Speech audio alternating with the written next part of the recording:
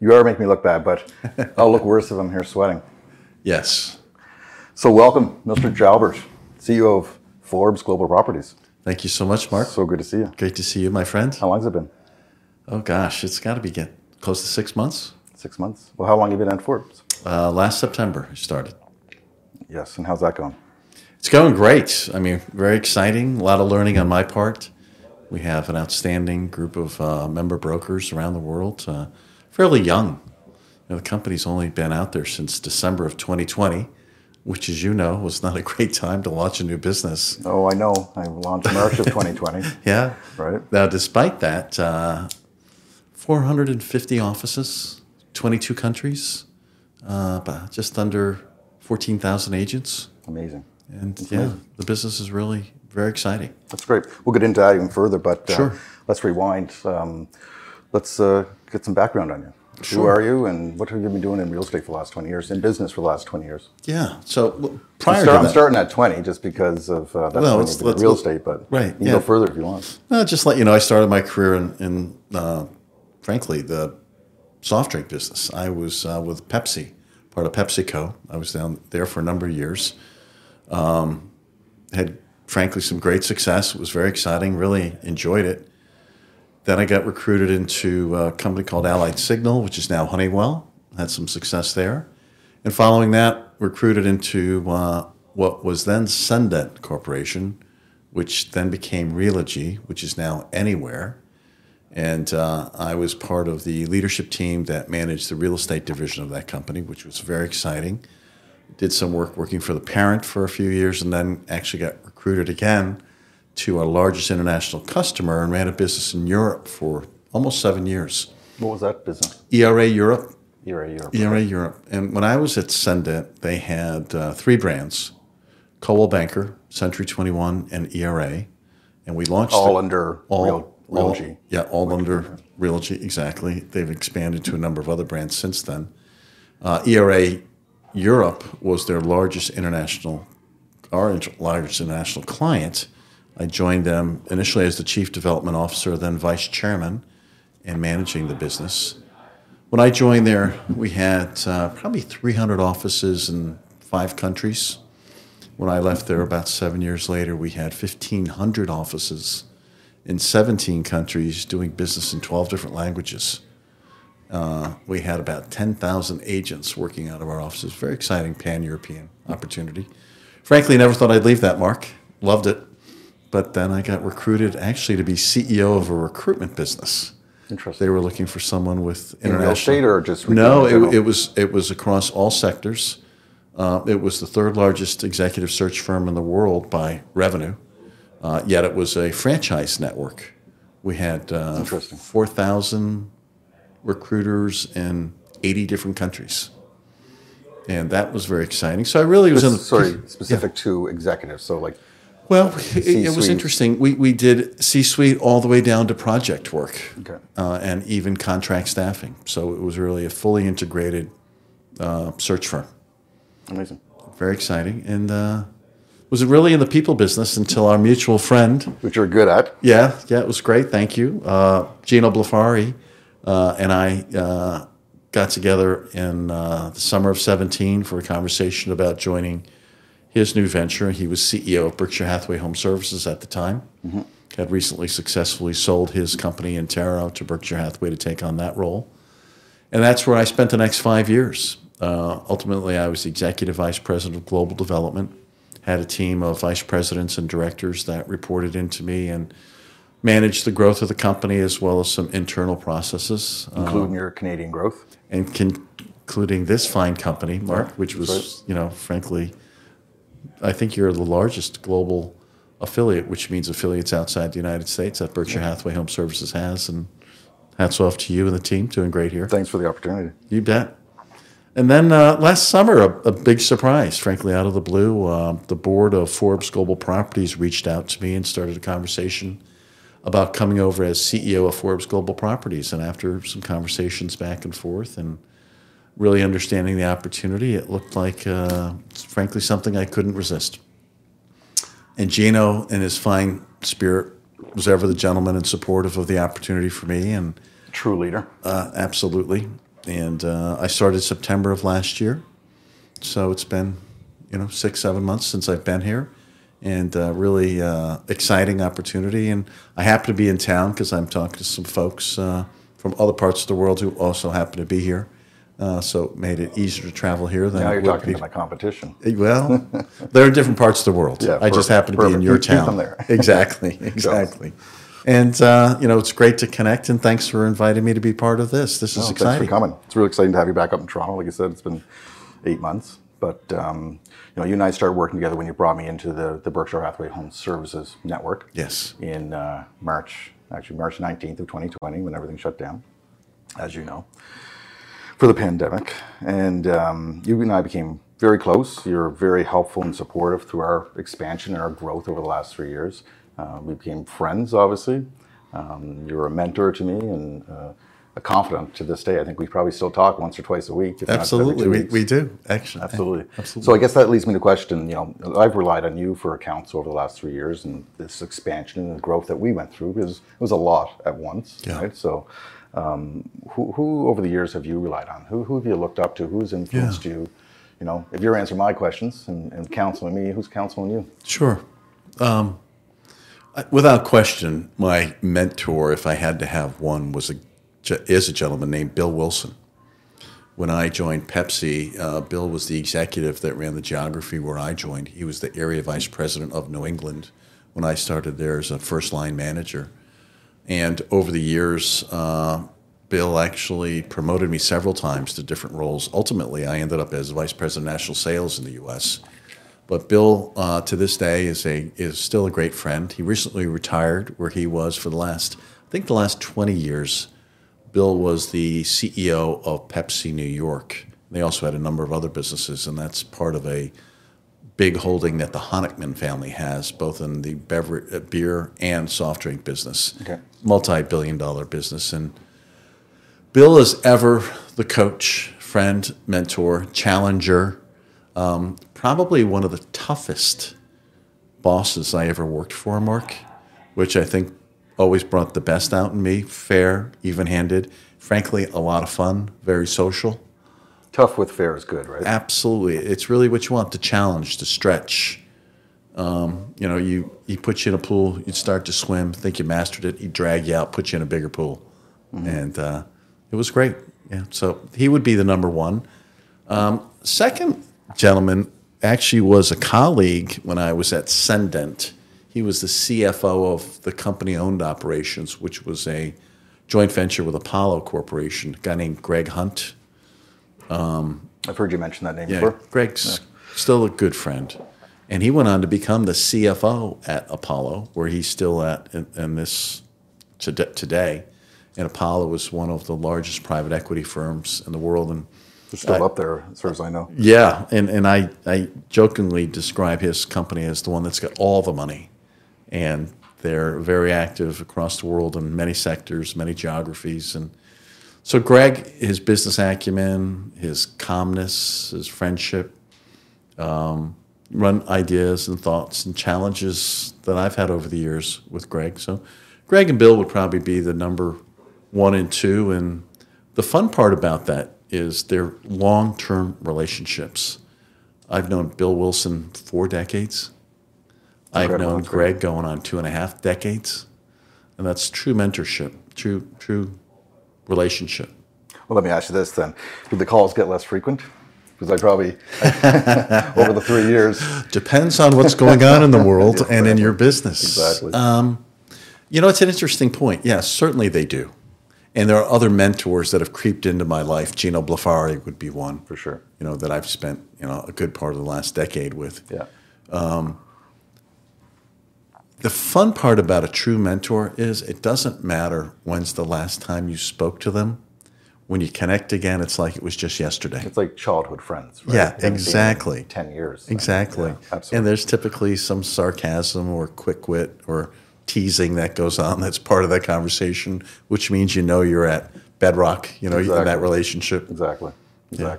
So young people, what advice do you have for young people starting out? You and I kind of fell into our relationship, right? You brought me into the network. You were my point of contact at Berkshire Hathaway when I transitioned from our previous firm into the network. So our relationship happened very organically. But Yeah. what about young people that are trying to establish mentorship or trying to find the right mentor? Do you have any advice on people and how they set out to do that, or is it something that has to happen organically? Well, it's interesting, Mark. I think there are two possible lanes for a mentor and a mentor-mentee relationship to develop. One is unconscious competence, where it just naturally occurs and happens. And I think the other lane is seeking that out. And I think in either lane, the relationship has to be genuine. For sure. You have to like each other. They have to like each other. There has to be a cadence, an energy, a relationship that develops between the two, a trust. There has to be a chemistry. That's part of it. I think the other part of it is there has to be value for both sides. If a mentee is looking for a mentor, I think that, and this is probably difficult for the mentee to drive, how do you drive value into that discussion for the mentor? How do they get a value out of it, either by giving back, or maybe you're in the same organization and they're helping grow you and stretch you to take on more responsibility in that organization or add value somehow business-wise. So I think the magic is, if I'm a young person in the lane of trying to find a mentor, I've got to look for a relationship that's real, and I've got to look for a relationship that somehow can be balanced, in that the mentor feels a real value out of that relationship and it sustains itself.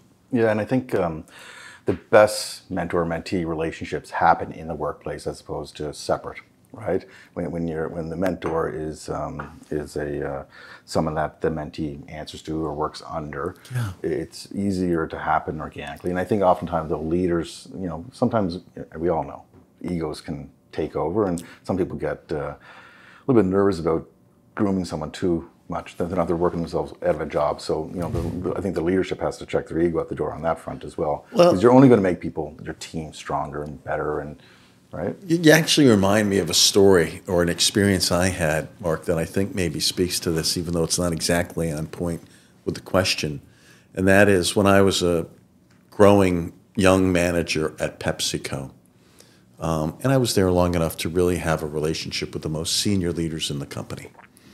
And one of the people that I had that relationship with, now I'm not suggesting we went out for coffee, but we had a relationship, was Roger Enrico, who, when I first joined Pepsi, he was the executive vice president of the company, went on to be CEO of Pepsi, went further beyond to become CEO of PepsiCo. But I remember in one of the opportunities that I had to spend some time with Roger, we were talking about management and leadership and growth. And his mindset was the following: take a blank piece of paper, draw a circle in the middle of the paper, small circle, and put in the number of how you'd rate yourself on a scale of 1 to 10. Well, let's suggest just for a moment, Mark, you're having a particularly humble day, and you put down you're an 8. Then you draw a circle around that circle, and there are people that are inside that circle. And you, as a leader and a manager, what number on 1 to 10 would you want those people to be that report to you that are inside that circle? For sure. And I said to Roger, well, if I'm an 8, I'd want them at least to be 9s, and frankly, I'd love it if they were 10s. Exactly.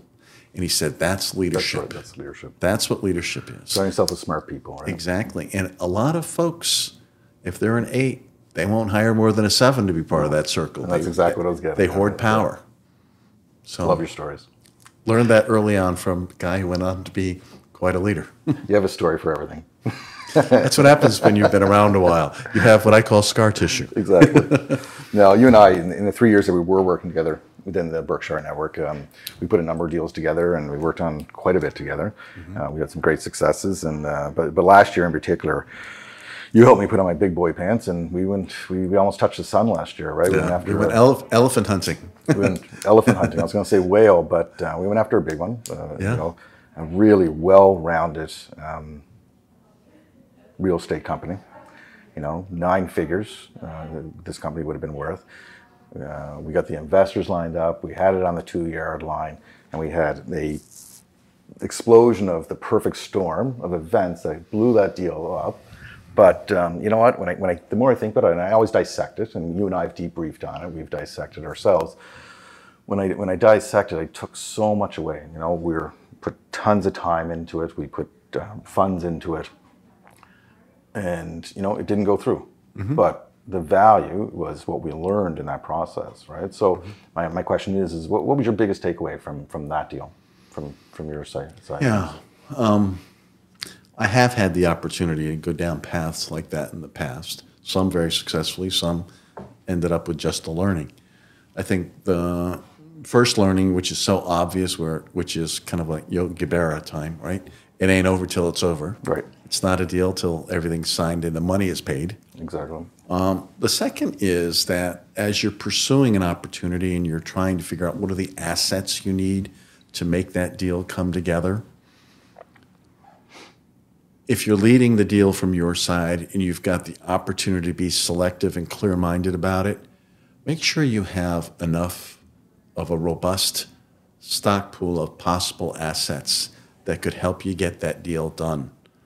I think that oftentimes if you marry yourself just to one asset, maybe that's financially to help the deal get done.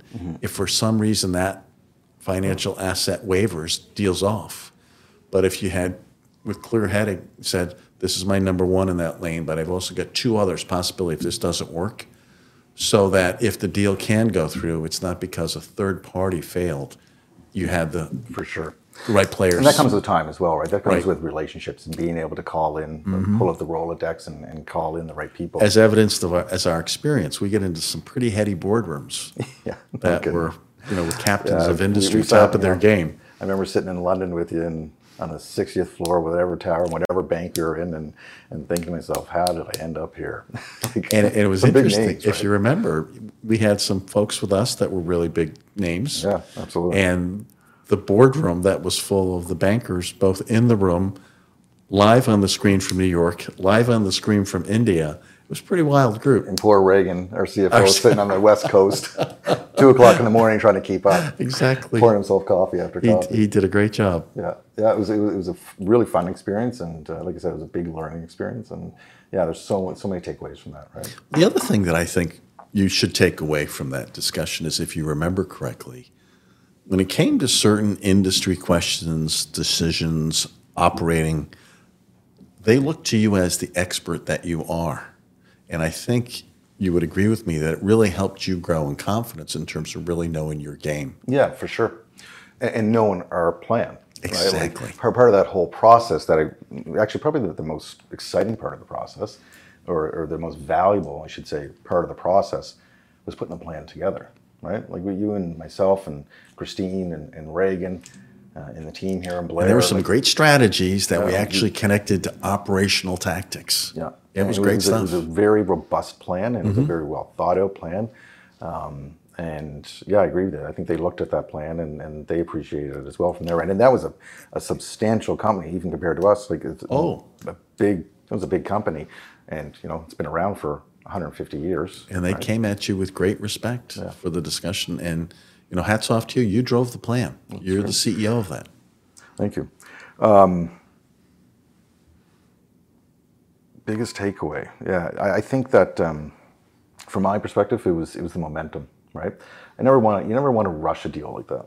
Yeah. It's not something that you can shoot from the hip or rush through. But I do appreciate the power in momentum, right? Like we were pretty aggressive. We pulled it together fairly quickly, and the plan that was, and we were aggressive about getting in front of them as much as we could as well. But if I had to do it again, I would have been a little bit more aggressive with the timing, right? Keeping the meetings on schedule and not delays happen. Like, you can't walk away from your operation. You can't be involved in a plan like this and take your eyes off the prize, either from your day to day. From the as the CEO, I'm so responsible for the day to day of the operation. Thank God I have a great team here that was covering for me. But still, I think if we had had a little bit more momentum or a little bit more timing on our side, that we might have been in a different position right now, right? Well, I mean, what's that old adage? a deal never gets hotter. It just cools the longer you let her sit. Yeah. So you want to make sure, and it is a momentum sell. And you're just leaving room for instance like happened to happen. Yeah. Right. So which you can't account for. It's But you know what? In today's world that we don't know, Mark, given the global economy, given the impact on the industry, maybe it would not have worked out as we had planned, because I think to a large extent nobody's foreseen the challenges that we're involved with right now. Yeah, and that's why I have no regrets. I'm going to take the value that we just discussed away from it. It's going to be implemented into everything I do moving forward. It's now one of my stories, so I get to tell a story sometime. Exactly. Right? But yeah, let's chalk it up. And after the NDA expires, you can actually say who. Yeah, we'll chalk it up. Yeah, we'll chalk it up to a learning experience. Exactly. So let's dive back into Forbes now. So tell me Sure. about the Forbes International Properties model. Sure. And your plans for growth in that. Yeah, and you used the word. It's actually Forbes Global Properties. Sorry, yeah. That's okay. And as you know, I'm always very intentional when you're trying to build a network across many countries, many time zones. Global is such an important word. For sure. Because to me, the global word is one that is inclusive as opposed to international. When you step out of your geography from Toronto, when you fly to Dubai, and you want to have a conversation with somebody about an international opportunity, they look at you and say, well, I'm home here in Dubai. This is domestic. What are you talking about? But when you say global, it's the great unifier, and people love to have a global conversation. So anyway, back to the point.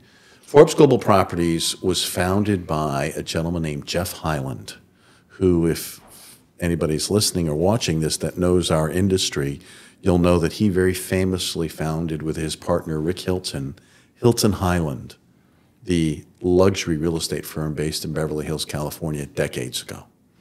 And it is a powerhouse. And over the years, Hilton Hyland had been part of other networks. And Jeff, in particular, had a point of view that he thought that there was an opportunity to build a better offering.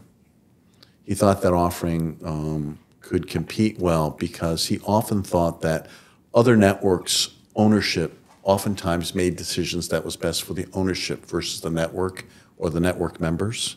So that was a little bit under his skin. And frankly, he also thought that the economics were a little out of balance in terms of paid for things that he didn't want or need. So he set off several years ago to put this network together. The first thing he did was he reached out to like-minded colleagues, because he always loved the global impact a global network had on his company, his clients, his agents, and wanted to recreate that. And he found like-minded folks who are now broker owners of our business. We have our board, and they're around the world. It's a truly global group. And over the course of working through that, he and our current chair, Bonnie Sellers, who was our co-founder, agreed that not only did they want to put the offering correctly together, but they had to get the branding right. And Bonnie, through her efforts, had discussions with Forbes and Michael Federley, who's the CEO of Forbes, and he loved the idea for Forbes to be part of a global luxury real estate network. And just a little bit about Forbes. It just makes sense, right? Yeah, it does. You know, Forbes has been around 105 years, yet it's still very contemporary. And the magic of Forbes is they think about themselves as the playbill. You know, if you go to the theater, the playbill is the program. They think of themselves as the playbill for the entrepreneurial success stories. They write about people. They write about people and their business experiences, what they build, how they built it, tell those stories, teach those lessons. And they also talk about how once the entrepreneur is successful, how do they enjoy that success? So it has great connections to the lifestyle, travel, real estate. So he loved that connection. Company was launched December of 2020, as we both know, arguably not a great time. But here again, as I said up front, we've got a great membership. We're 22 countries, and the opportunity is still to grow it fairly significantly. And so where to start then? What companies did it? It started with Hilton Hyland okay. in Beverly Hills, California. Willis Allen, which is in San Diego. Started with a company in Melbourne, Australia. Alicante, Spain. Geneva, Switzerland. and No small Paris, feat France. since December 2020. That's a lot of damage. So that's the in a short story. amount of time. Now we have members in East Coast, New York, here in Canada. We're in 3 cities up here. Soon to announce a new one. We're in Europe. We brought in a huge firm in London last year, Chesterton's. We've got a great company in Monte Carlo. That's a big one. Chesterton's. That's an old brand. That's an established firm. Well, I was just saying Forbes is 105 years old. Chesterton's is 210 years old. That's just wild, right? Like as Canadians, as Americans, like a 200-year-old company. That's amazing. Yeah. That's quite the legacy. It's exciting. Yeah. We've got a wonderful company in Dubai. We're talking to folks in India and Egypt. We've got wonderful companies in Hong Kong, Singapore. So these companies are operating as either independent. I also have to mention Hawaii Life. They're also one of our founding companies. The CEO is on our board, and they're the largest brokerage in the state of Hawaii. It's an excellent company. Good excuse for you to go to Hawaii. Not that I need one, but yeah. Exactly. So these companies, they're independent brokerages. They're parts of franchises. Like you don't necessarily have to be an independent brokerage. You can be part of a bigger franchise. You can be part of a bigger ownership group. We are, the board and I are very cautious about franchise only because of our target.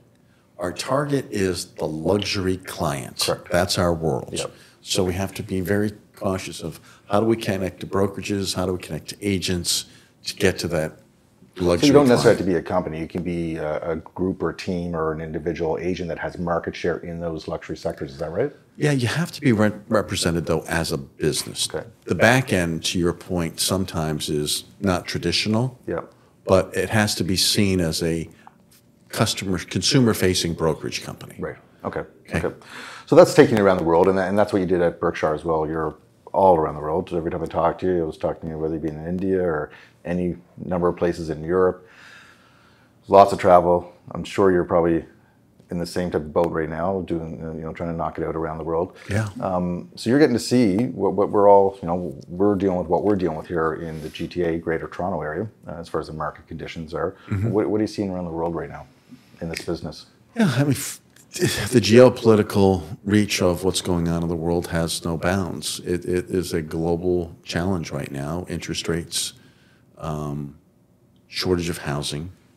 And there's some legacy there, Mark, that is really built into the experience now that was different than the global financial crisis back in 07, 08. Just as a reminder, back in 07, 08, when we had the global financial crisis, the average inventory in most markets exceeded a year. And sometimes that inventory was as high as 18 to 24 months. Mm-hmm. What does that mean? That means there was a lot of homes that were for sale. And when the global crisis hit, the builders took it on the chin, and a lot of them never recovered.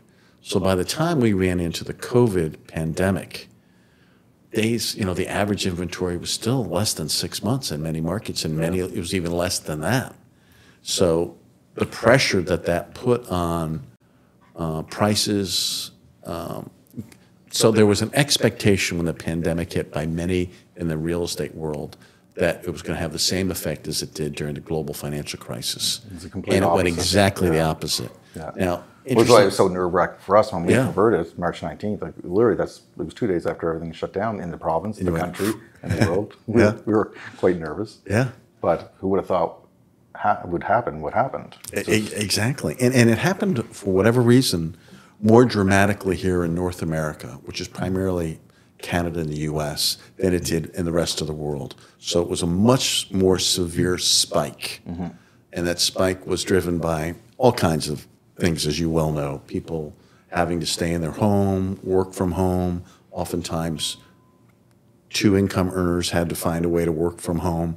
They wanted to have an outdoor space, whether it be a deck or a yard or a garden. And it just drove inventory and prices crazy, right? There are just a lot of transactions.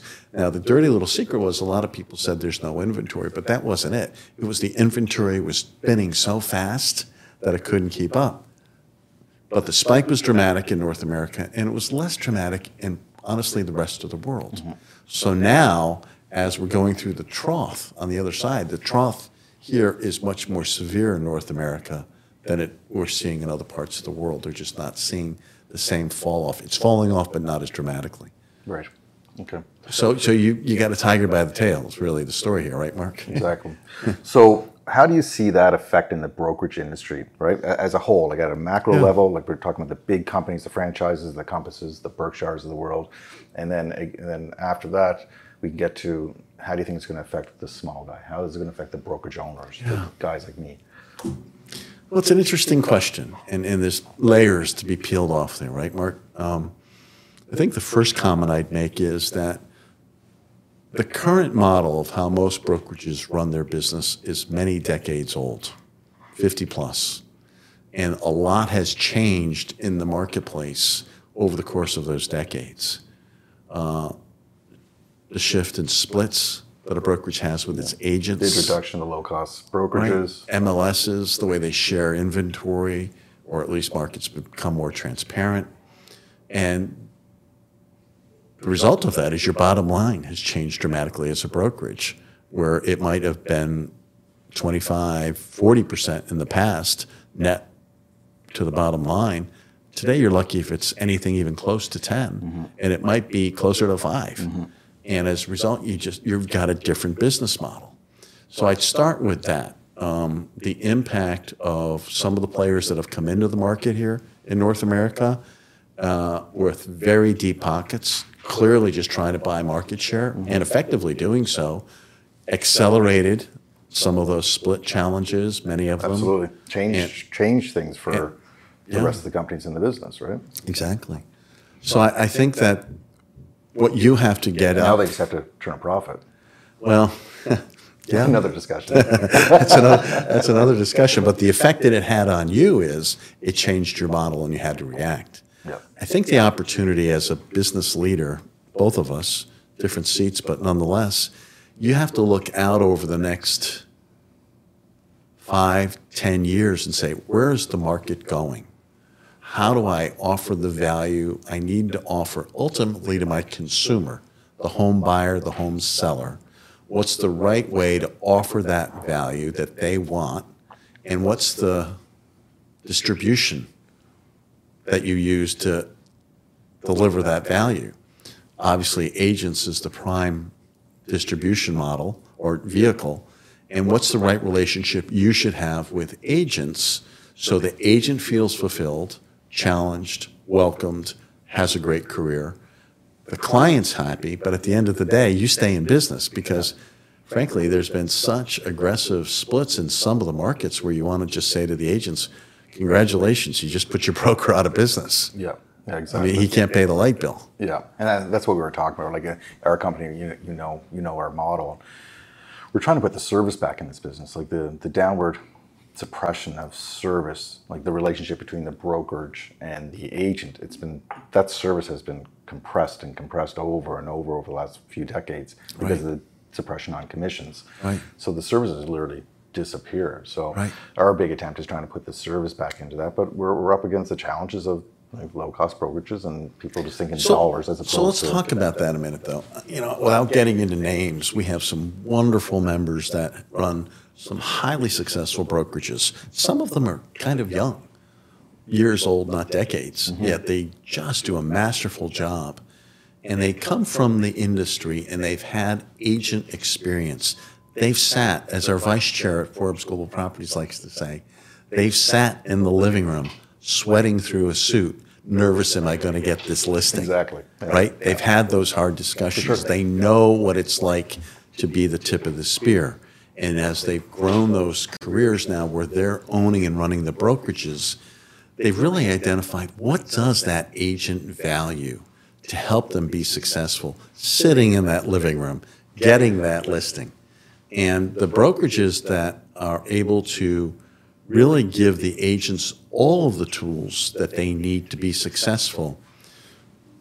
So to back up just for a minute, many of the offerings that are in the marketplace today that you would call low cost have limited values that they give to the agents: marketing, social media, Some tech tools are pretty good. But the agent has to spend a lot out of their own pocket. And they're happy to do so, and time, right, because of that lack of service, right? in order to put those services together.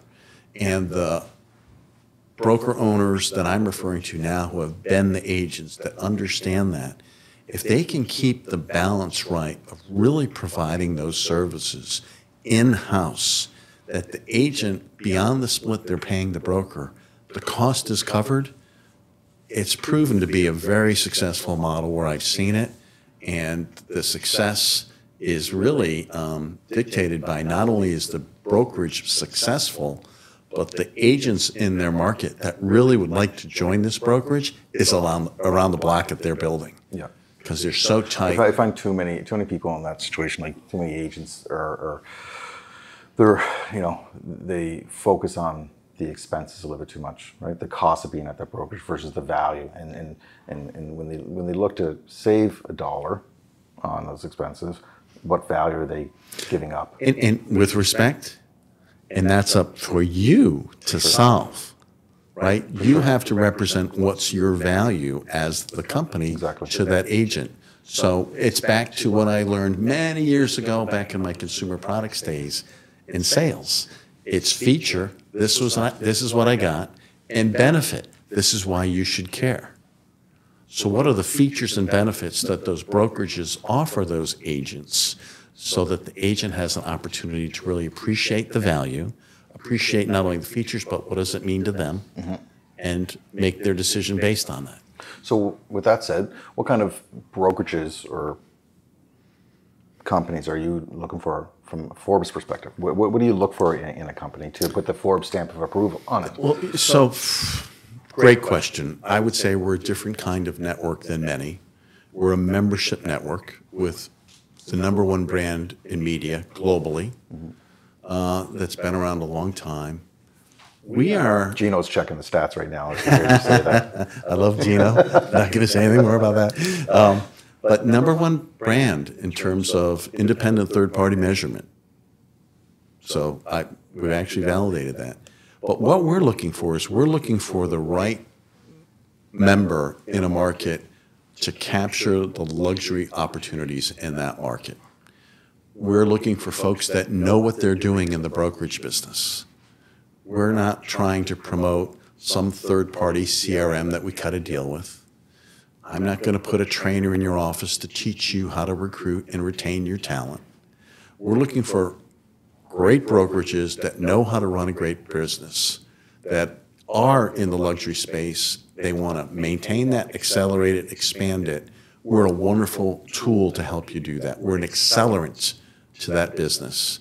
We help you get incredible credibility by leveraging the brand, but we also deliver real eyeballs to the products that you're selling. ForbesGlobalProperties.com would be an example, Mark. It's not a portal. It's much more of a luxury magazine experience. You're going to see gorgeous homes with beautiful pictures. And one of our real strategic thrusts and advantages that we offer is Forbes is a media company known for content. Forbes Global Properties has a chief content officer. And he's got editors and writers that work for him. And we create content, stories about our members' geographies, neighborhoods. We talk about homes. We write about the assets of the home. Maybe there's a celebrity buyer. Maybe there's a business mogul seller. And we really create an experience for people to learn and read and enjoy. And property, as you well know, is aspirational. Everybody loves to look at beautiful homes. Whether you can afford a $25 million place or not, everybody wants to pick up a Forbes magazine, right? Absolutely. And that includes high net worth and ultra high net worth individuals. They also love to look at and acquire these assets, these homes.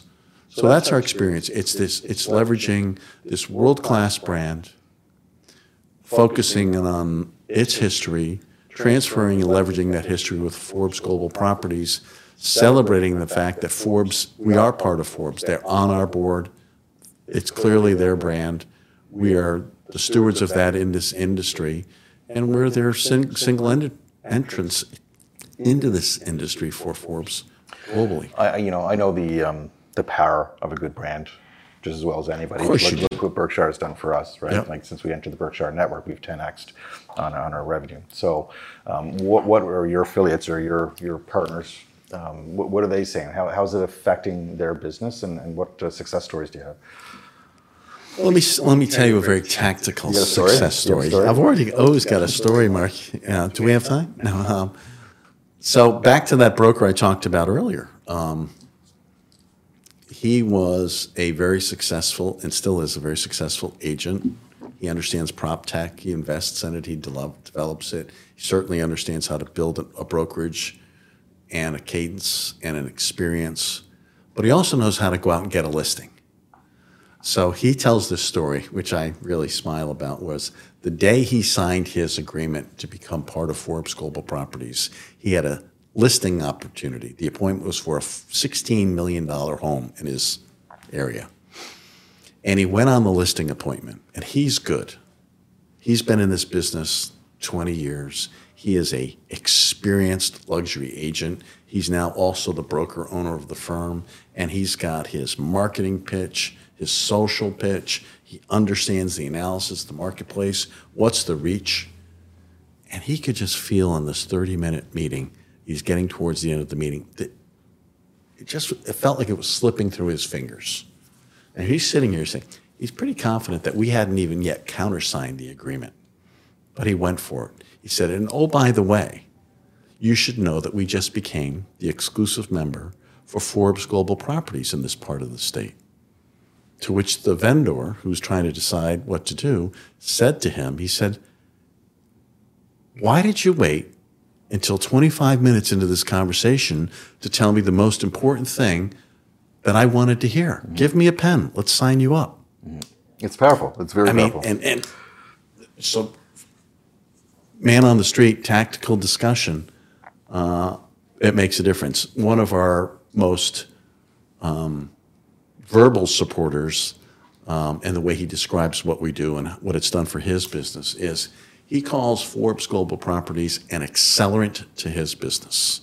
He was in that strata, but he's in there deeper, better, with more power, and that's the advocacy you want. It's another tool in your belt, right? Exactly. You've probably heard me say this before, but Blair always uses the analogy because agents love to say that brand doesn't matter. I'm the brand. It's about the relationship. And, relationships are extremely key in this business. Right. But Blair always likes to say, if you have a set of identical twins that are realtors walking into the same listing appointment separately, and they talk the same, they pitch the same, everything's the exact same, they look the same, they're dressed the same, and one is with a low-cost brand or a brand that's not necessarily as much as attractive, and then the other one has Berkshire Hathaway Home Services behind it, who's getting the listing? Right? It's just another tool in your belt, so why wouldn't you want that in your belt? Yeah. Right? And I think that's what Forbes does. Well, the reality is brands are important to consumers. They're validation, they give global reach, they talk about experience, trust, and frankly, in other parts of the world outside of North America, brands are even more important, and they're very important here. So yeah, the brand is important. And we are both blessed to have great brands that we work with. And, I think that consumers and business owners in our marketplace clearly agree with us because both of our businesses are growing and we're excited about it. And it's just how people function. Exactly. Okay, we're almost done. But I got one question for you, 3 answers. You've traveled the world. You're, like I said earlier, you're constantly in a different city every time I talk to you. Name your top 3 favorite cities. Oh, boy. Okay. Top 3 favorite cities. Well, I've got to go with London as one. For sure. That clearly is just... You spent so much time there. I have, and I feel very confident and exciting there. I love Italy. I know it's not a city, Mark, but there are so many different parts of Italy that are just amazing, wonderful. Love Italy. And then I think the third is maybe a little less traveled, but one that I would encourage everybody to explore, and that's Portugal. Portugal's amazing. The people are incredible. Lisbon is one of my favorite cities in the world. And the investment that the EU has made in Portugal over the last 20 years, it's just an amazing place to not only visit, but even to live.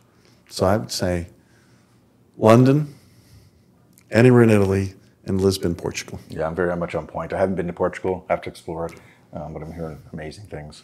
My friends in Spain are going to be mad at me, but that's my point of view. That's all right.